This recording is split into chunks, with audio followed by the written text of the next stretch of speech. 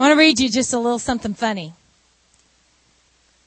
Osama bin Laden went to heaven and was greeted by George Washington, who slapped him and yelled, "How dare you destroy the nation I helped conceive?" Patrick Henry then approached and punched Osama in the nose. After that, James Madison entered and kicked him in the shin. He was followed by an angry Thomas Jefferson, who whacked Osama over the head with a cane. The thrashing continued as John Randolph and James Monroe and 66 other early Americans came in and unleashed their anger on the terrorist leader. Suddenly, as Osama lay writhing in unbearable pain, an angel appeared. "This is not what you promised me," Osama said to the angel. "Come on, Osama," the angel replied. "I told you there would be 72 Virginians waiting for you in heaven." If you all didn't get that, you have to ask your neighbor.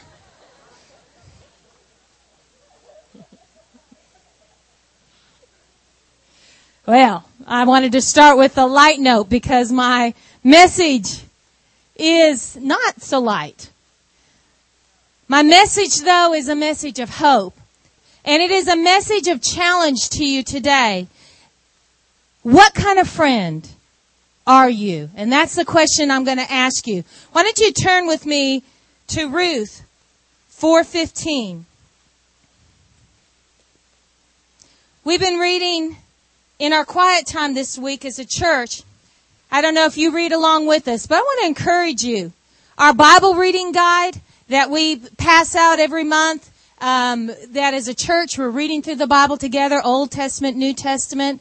You will find that most of our messages are birthed out of our scripture readings that week, because that's fresh to us, because God's spoken to us. And I want to encourage you, if you're reading with us, God's speaking to you, and then you'll hear it preached on Wednesday night or Sunday morning or in a small group, a Sunday school class, maybe teaching on it, and it will come even more alive because you've read it and God's already highlighted it to you. But we read about Ruth this last week. And I want to read verse 15 of chapter 4. It says, "Your daughter-in-law loves you and has done more for you than 7 sons. And now she has given you a grandson who will bring new life to you and give you security in your old age." Let me tell you a little story. And this story is about 2 women. Their names are Ruth and Naomi.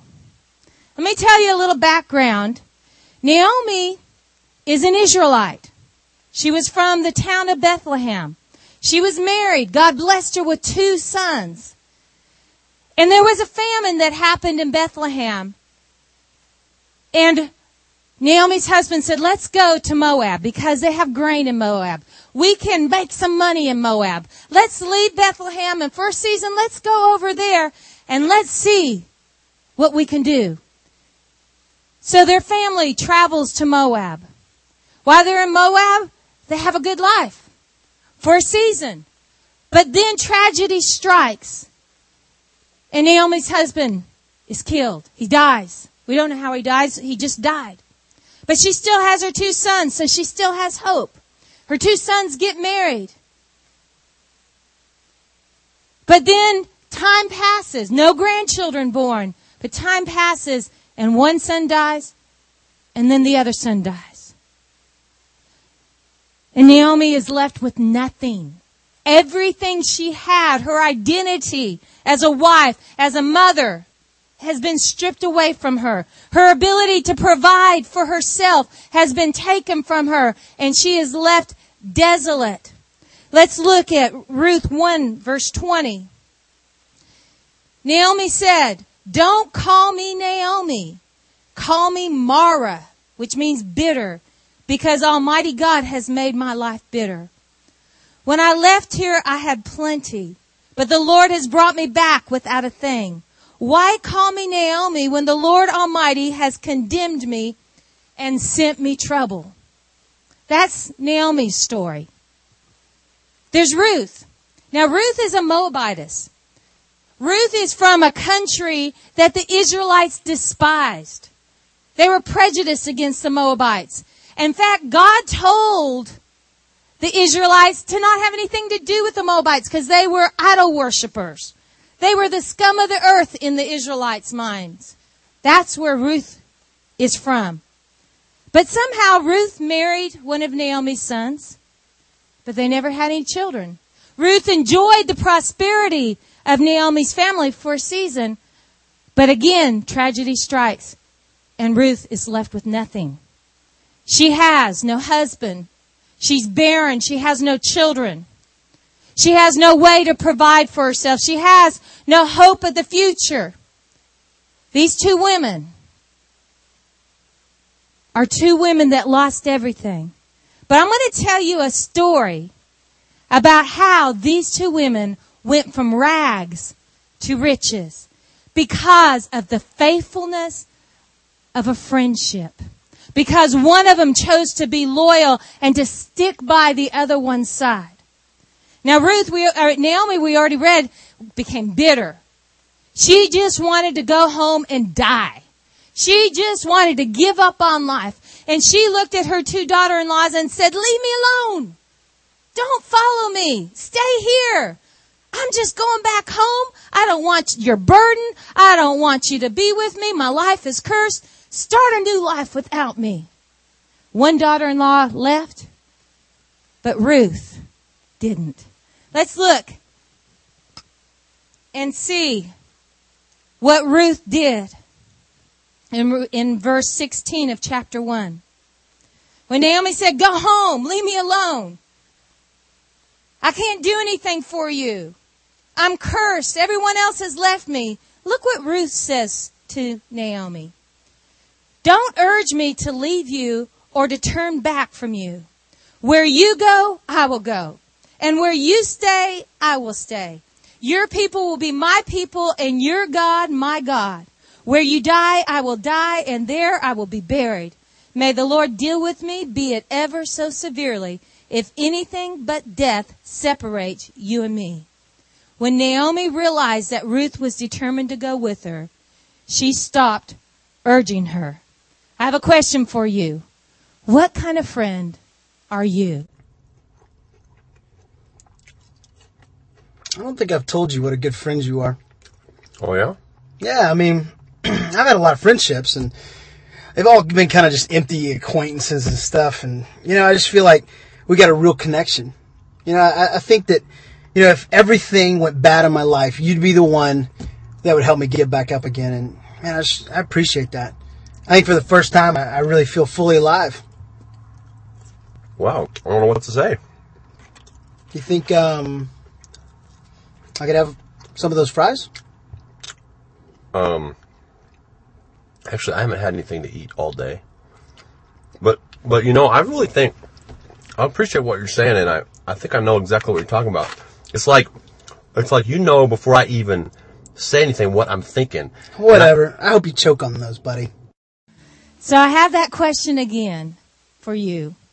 What kind of friend are you? Let me read you a couple of scriptures. The first one is in Proverbs 18:24. It says, "Friends come and friends go, but a true friend sticks by you like family." How many have had some friends come and some friends go? How many have had people kind of get away from you when things tend to turn south and get a little sour? But a true friend sticks closer to you than family or than a brother. Listen to this. This is 1 John 3:16. John wrote, "This is how we've come to understand and experience love. Christ sacrificed his love for us. This is why we ought to live sacrificially for our fellow believers and not just be out for ourselves. If you see some brother or sister in need and have the means to do something about it, but turn a cold shoulder and do nothing, what happens to God's love? It disappears. And you made it disappear. My dear children, let's not just talk about love, but what does that last line say? Let's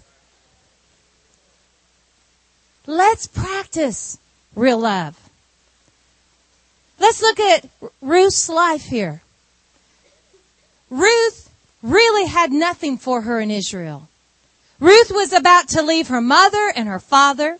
She was about to leave her land, her people, everything she was familiar with, to follow Naomi to a foreign land where she knew she would be hated, where she thought she would be despised, where she knew they were prejudiced against her. But she chose to practice real love to Naomi and to live it out by not abandoning her. She knew that Naomi had no hope. She knew that Naomi had given up on life. And she knew that if she gave up on Naomi, Naomi was going to go home and die. Have you ever had a friend that you knew that if you didn't believe in them, if you didn't pray for them, if you didn't hold on to them, if you didn't go after them, that they were just going to give up and die? That they were just going to wallow in their addiction or in their misery? That they were going to give up on God and quit? That they were going to turn their back on everything that they knew was real and true? I want to tell you the story of a man that we knew. He was a preacher man. He was a man that was seeing hundreds of people saved. But he was a man that had made a big mistake. Not a mistake. He had sinned big time. He had blown it big time. And he was about to lose his family. He lost his job. He was about to lose everything. My husband had to go and get his gun and put it in a safe so he wouldn't shoot himself. He lost his home. And we took him into our home. For 12 months he lived with us. And we prayed for him. We prayed for his family. We prayed, God, have mercy. Have mercy. Did he deserve God's forgiveness? Maybe not. But do you? Did he deserve a second chance? Maybe some people wouldn't think so, but do we? He lived with us for 12 months. 12 months. And then God put that family back together. Now this man's not serving God like he needs to be. The shame and the torment of the enemy and just the past junk is still there. But we are still praying for him and we've not given up on him. And one day we're going to see him restored. Now half the story is true. His family's been restored. But his relationship with God, if we had left him, I tell you, he wouldn't be alive today. I had a girlfriend who served God and loved God, lived for God all of her life. Well, her adult life. Had really made sacrifices for God. And one tragedy after another seemed to assail her to where she started getting bitter and angry and mad at God. I mean, you could hear through the phone lines her venom. I told the church this morning that I preached a message one time. It was called Dragon Breath. And I don't know about you, but have you ever you've seen the fire-breathing dragons, in the movies and in the storybooks, the fairy tales. Well, some people I know are fire-breathing dragons. And if you get very close to them, they're going to breathe on you. And you're going to get burnt. You get singed. Ooh, you just walk by them and you can smell it. Their bitterness, their anger, their words that come out of their mouths. Well, this woman, for a while, was a fire-breathing dragon. And I remember that I got challenged to get on a plane and go see her. And when I got off that plane, she wasn't at the airport to meet me. She didn't really want anything to do with me. And when I took that taxi and I got to where she was, she goes, I know why you're here. But you know what I did? I just loved on her for a few days. I prayed for her. I washed her feet. I just sat at her feet and tried to give her hope. Again, for a year, literally phone calls, long distance phone calls, praying for you. I believe in you. You're going to get through this. She's angry at her husband, angry at God, just angry, just bitter. But God healed her. God restored her joy, restored her peace. Some of her friends left her. This isn't the way a woman of God should be acting. How dare you have it fall apart? How dare you? And they left her. What kind of friend are you? I had a friend this week just say, I just want to throw in the towel, give up, and quit. I said, you're not going to. You know why? Because I'm not going to let you. I'm not going to let you. What kind of friend are you? Are you the kind of friend that will love someone even when they're not very lovely? Are you the kind of friend that will chase them down and stick by their side and see them through a dark moment in their life, see them through a crisis, or see them through their own sin? Maybe they are there because of the mistakes they've made, choices they've made.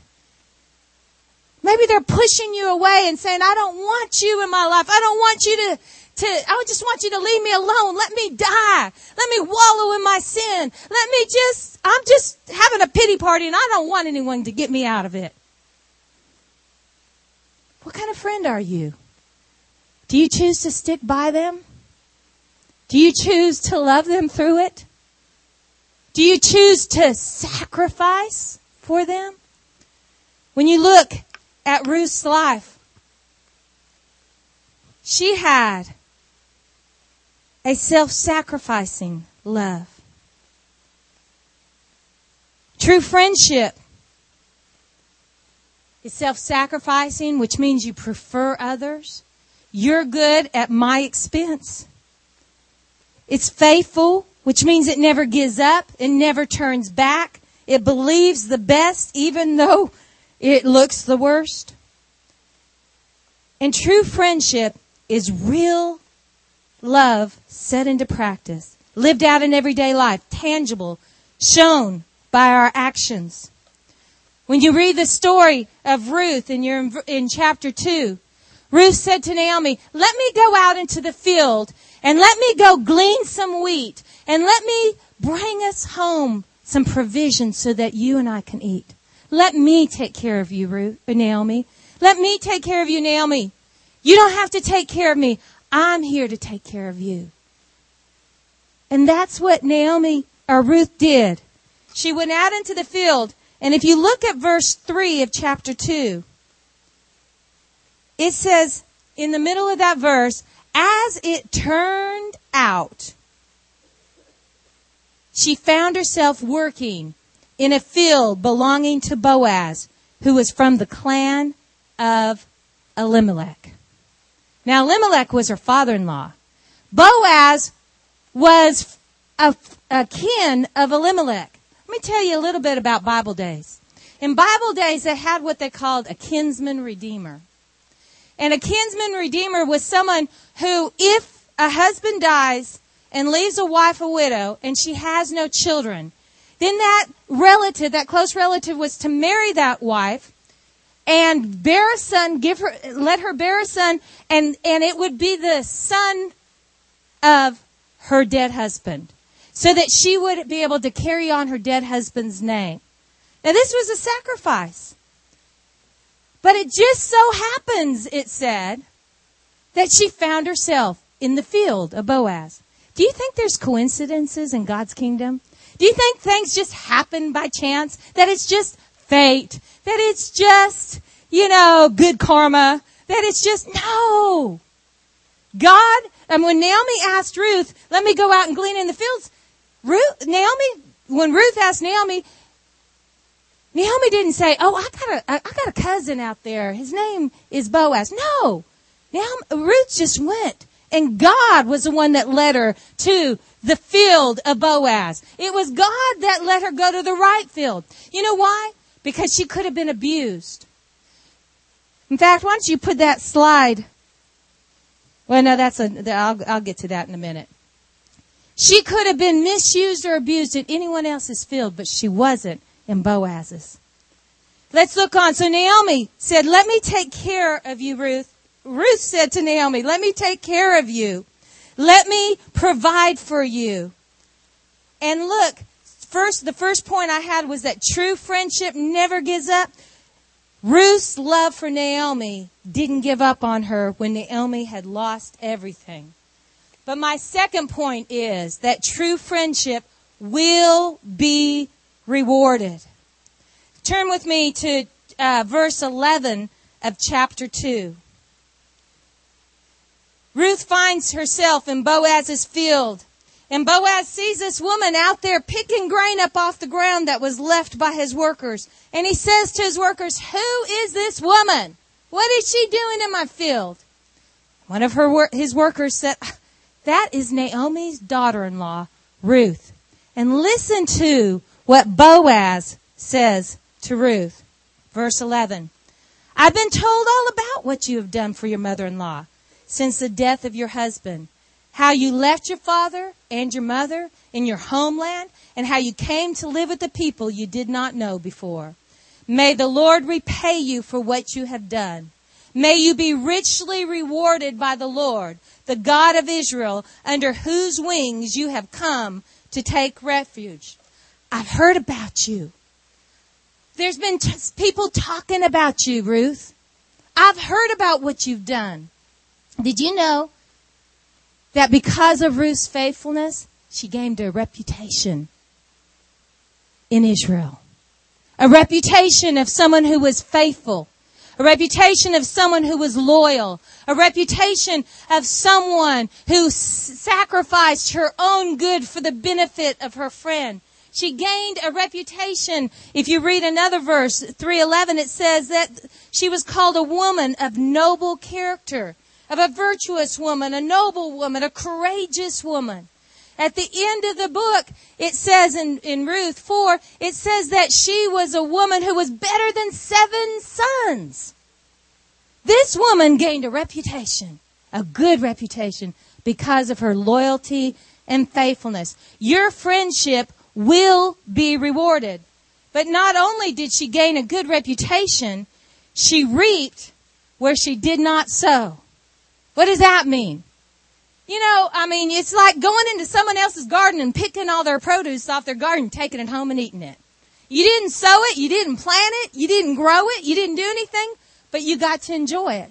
Now, sometimes during berry picking season, my husband will say, "If you come pick it, you can eat it." Because he has such an abundance.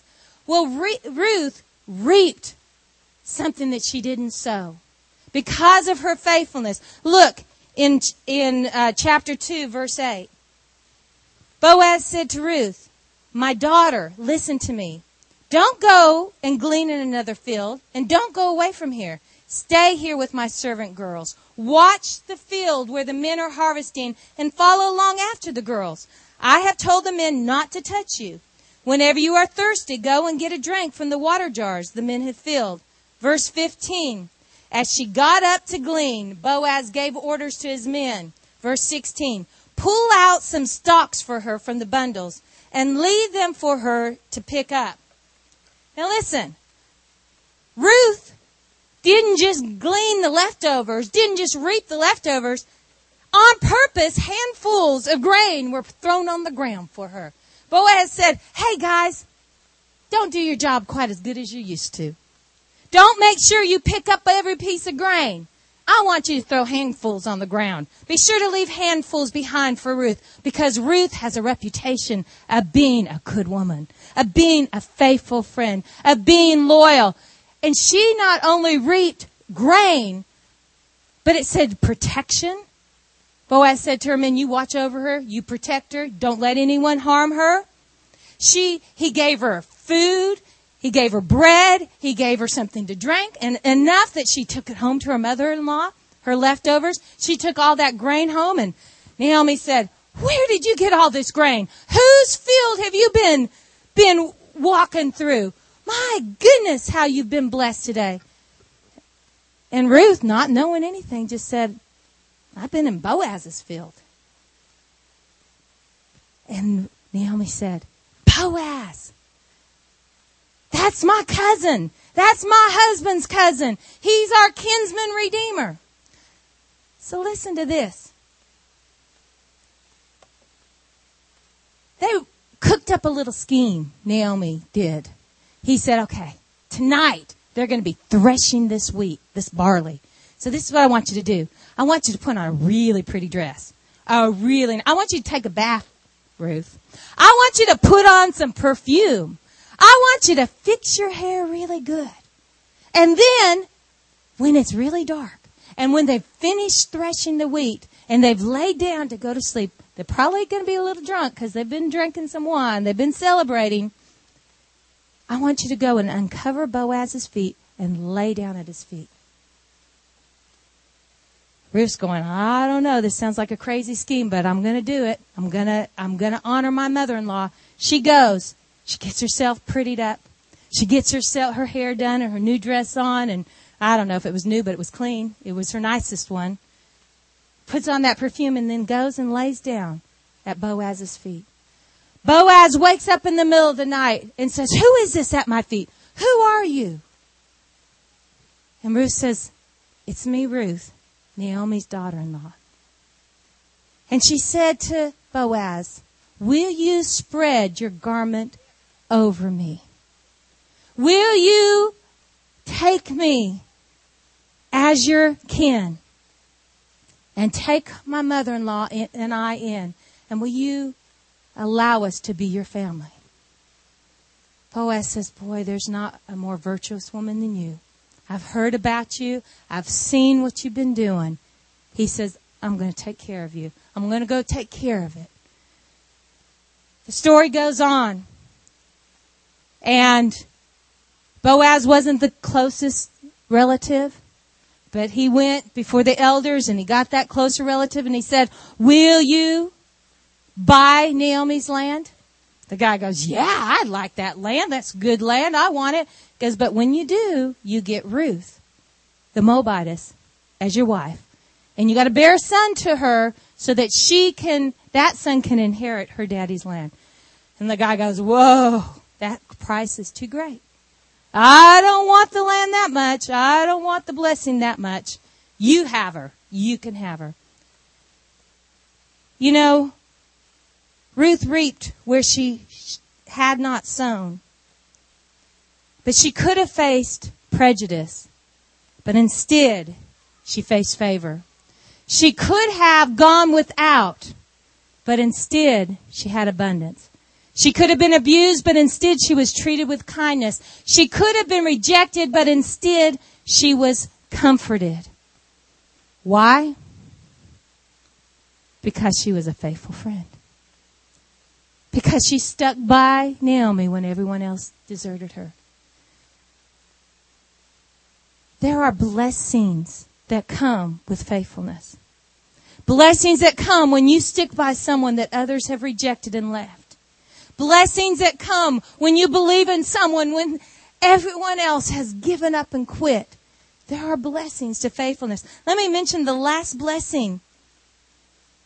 It was that she had everything restored to her that she had lost and more.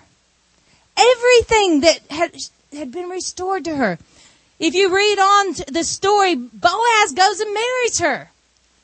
He marries her, and she, the barren woman, conceives and has a son. This woman who had lost her husband, who had no children, had lost her fortune, had left her homeland, now has been welcomed into Israel, into Bethlehem, and she has a family. She has a kind husband. She has a reputation of being a noble, good woman. She has her wealth restored to her, even in abundance, because Boaz seemed to be a pretty rich man. She had a son. She had a sense, a purpose once again. But can I tell you, even more than having everything restored, she gained eternal glory for her sacrificial relationship. When you read the end of chapter 4, you will find out that Obed was the grandfather, Obed was her son, was the grandfather of King David. Do you know what that made her? A great-grandmommy of King David. She, the greatest king that ever lived, she was the great-grandmommy of, because of her faithfulness. But, wait, even better than that. It says that she was the great, 29 greats, do the math, grandmother of Jesus. Because of her loyalty and her faithfulness, she, from her own womb, was able to help usher in the Messiah of the whole earth. And listen to this. In Matthew 1, guess whose name appears in the genealogy of Jesus?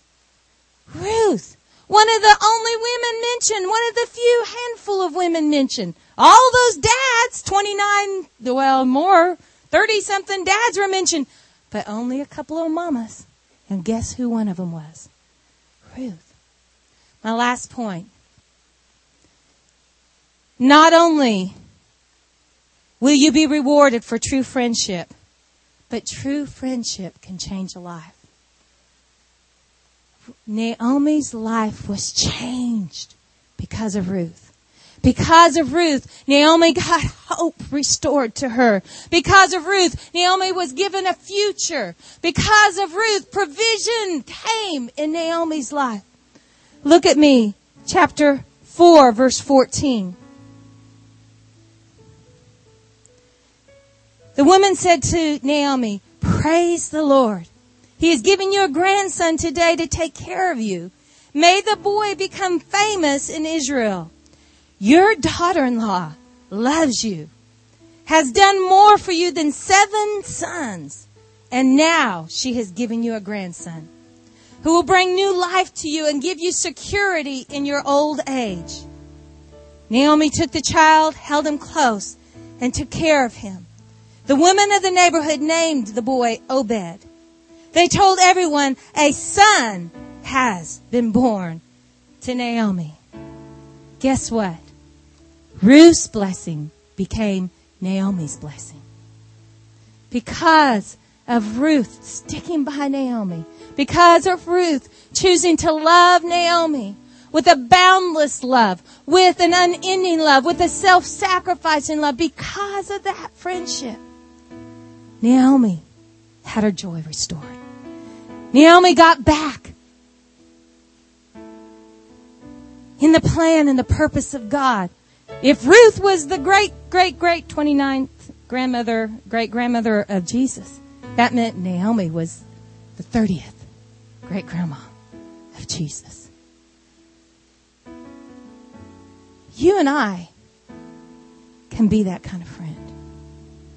You and I can choose to stick by someone when they're not very easy to stick to. When, if anything, it's like a magnet that's repelling you rather than drawing you to them. Someone who doesn't know Jesus. Someone who's had some bad blows in their life and they've turned their back on God. Someone who is just really a down and out sinner. Maybe partying big time and enjoying it and not wanting anything to do with God. But somehow God's put you in their life. You have a choice. What kind of friend are you going to be? Ruth and Naomi went from rags to riches. Are you going to help see that friend of yours, that loved one of yours, that family member of yours, life turned around? We gave out, and I dropped it, but we gave out a card that none should perish. And this card is supposed to have names written on it of family members, friends, co-workers, neighbors, people maybe that check you out in the grocery store, or people that have waited on you in a restaurant that you go to, or just a neighborhood kid that you know about, someone you go to school with. You're supposed to write names on this, and this is yours to keep and put in your Bible. But what I want to ask you today is, will you write their name on that wall? Will you write their name down? Will you pray for them? Will you go after them? Let me tell you, Jesus said no greater love has anyone than this, that He laid down His life for His friends. He said, this is my command, that you love one another. Do you love your friend enough to lay down your life, sacrifice, go after them? It's maybe not convenient. It may not be pleasant. They may have dragon breath and be breathing fire all over you. Do you love them enough to go after them? Jesus said, if you do this, you're my friend. I want to show you a video. And it's called, Will You Be That Someone? I was hurting and someone showed me Jesus' love. My life felt hopeless until someone shared hope. Someone who was a good friend and helped me follow Jesus. Someone who gave up their life to help me. Someone at school. Someone in my neighborhood. Someone who I fish with. Someone I have coffee with. Someone that I can have a good conversation with. Someone I met at my daughter's volleyball practice. Someone at my home. Someone who likes me for me. Someone who doesn't judge. Someone who loves unconditionally. Someone who will teach me to know God. Someone who believes in me. Someone who will show us how to live. Someone who will guide me. Someone who will help me follow Jesus. For me, that someone was my friend Lily, who helped me follow Jesus more closely. That someone, my friend who discipled me, was Kendon. For me, that someone was my friend Chuck. For me, that someone was Antonio. That someone was Bruce. That someone was Lucas. That someone was Amy. That someone was Henry.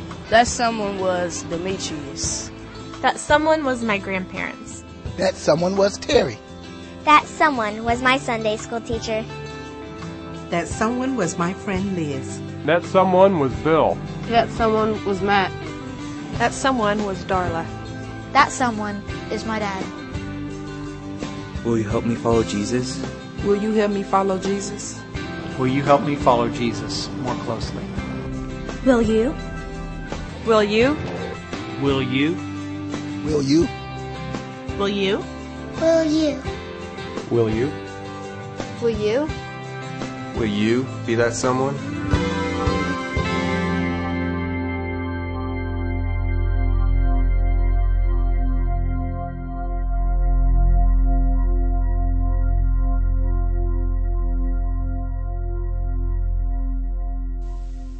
Will you be that someone? You know, last year, I was reminded this week, 3 names that I know of that were on that board, on the wall, that came to know Jesus this year. 2 of them were my brother-in-law and sister-in-law. I wrote their names on that wall. And you know what? My husband had the privilege of praying with them and leading them to the Lord last summer. One of them written on that wall was Pastor Joe's sister. And her family are in church today, baptized, serving God, loving God, because A brother that cared, that loved, that reached out. Pastor Joe was telling me about a story this week. That about a week or two ago, he was in a coffee shop having a discipleship group. They had a purpose and a plan, and they were getting up ready to leave. And Pastor Joe said to the guys, hey, I'll be right there. I got to go back inside for a moment. And he had spotted a young man that was in there. And this young man had just left home not long before that and had said, Mom, Dad, I'm just giving up on life. I'm quitting. Bye. I don't know if you'll see me again. Pastor Joe went into him, started to share about Jesus to him. And one of the young men that he was discipling said, I want to disciple someone. And Pastor Joe went and got him and introduced him.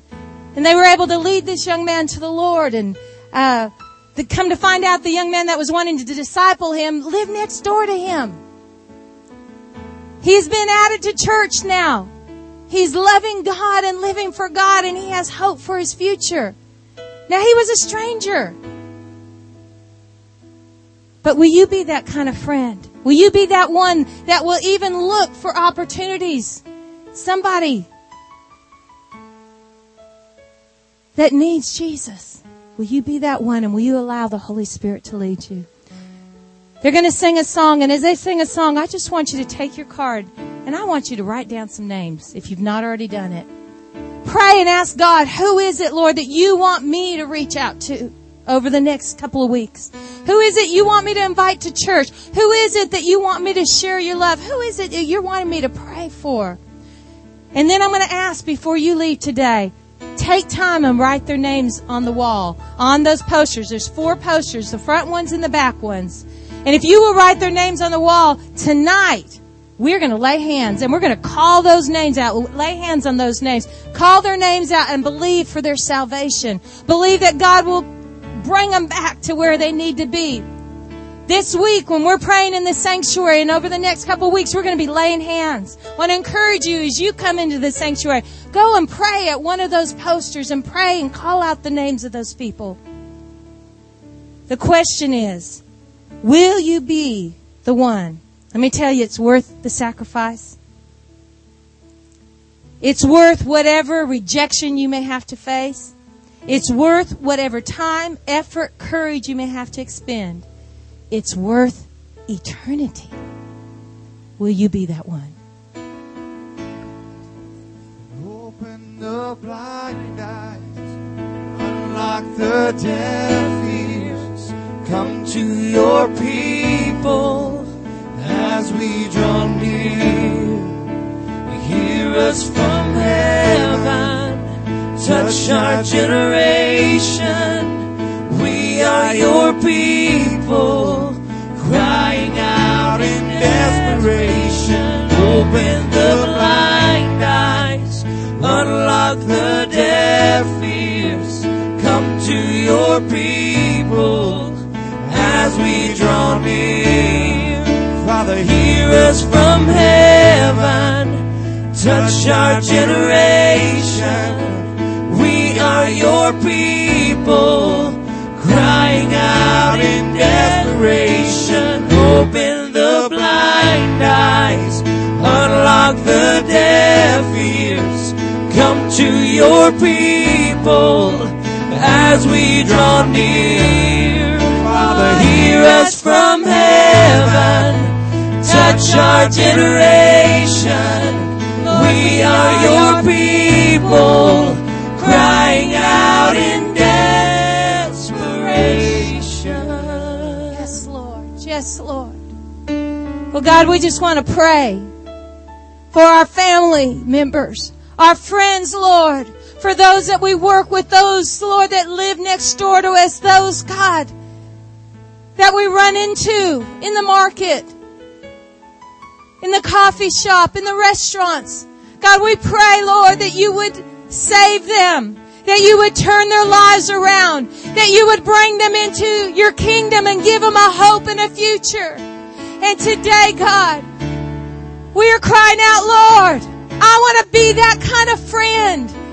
I want to be a friend that is true, a friend that loves, a friend that sticks closer than a brother, a friend that goes after someone who is lost and who's dying, who is hurting, who is broken, who's been cast away. God, I want to be that someone.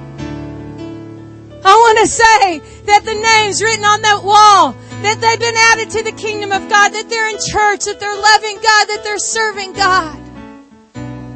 Lord, help us to be that kind of friend. Help us, Lord, to love like you love. Help us to have that kind of love, Lord. Help us, Lord. I just want to take a moment, and if you're here, maybe somebody's invited you, maybe somebody's been praying for you, and you think it's just a coincidence that you came this morning. But I want to give you the opportunity that if you have not received Jesus into your heart, accepted Him as your Savior and Lord, if you don't have a hope and a future in God, today is your day, and today your life can be turned around. Maybe you're here and you've turned your back on God, walked away because of hurt, because of pain, because of disappointment. Today, you can get right with God. Today can be your day. And the angels will rejoice in heaven over you coming back to know Him. If that's you, we'd like to pray with you. I'm going to ask a few of our prayer team members to come down to the front. And if you would like prayer today, and if you would like to get your life right with God, I want to encourage you, don't pass up this opportunity. As you go out, will you be that kind of friend? Will you be the one?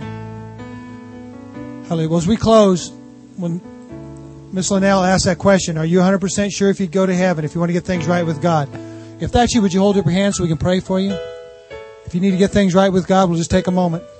Anybody? Thank you, Jesus. Hallelujah. Any question at all, come to the altar before. If you still have a prayer need, stop on up. Otherwise, you head to those posters and begin to fill out names anytime tonight, during the week, this morning. Amen. Let's stand to our feet. Thank you, Jesus. Thank you, Jesus. Thank you, Jesus. Let's just say what's on that poster together. As we close, on a count of 3, we'll just say that none should perish. 1, 2, 3. That none should perish. Let's give Jesus a hand clap. God bless you. Go ahead and write those names on the posters. We'll be here tonight at 6 o'clock.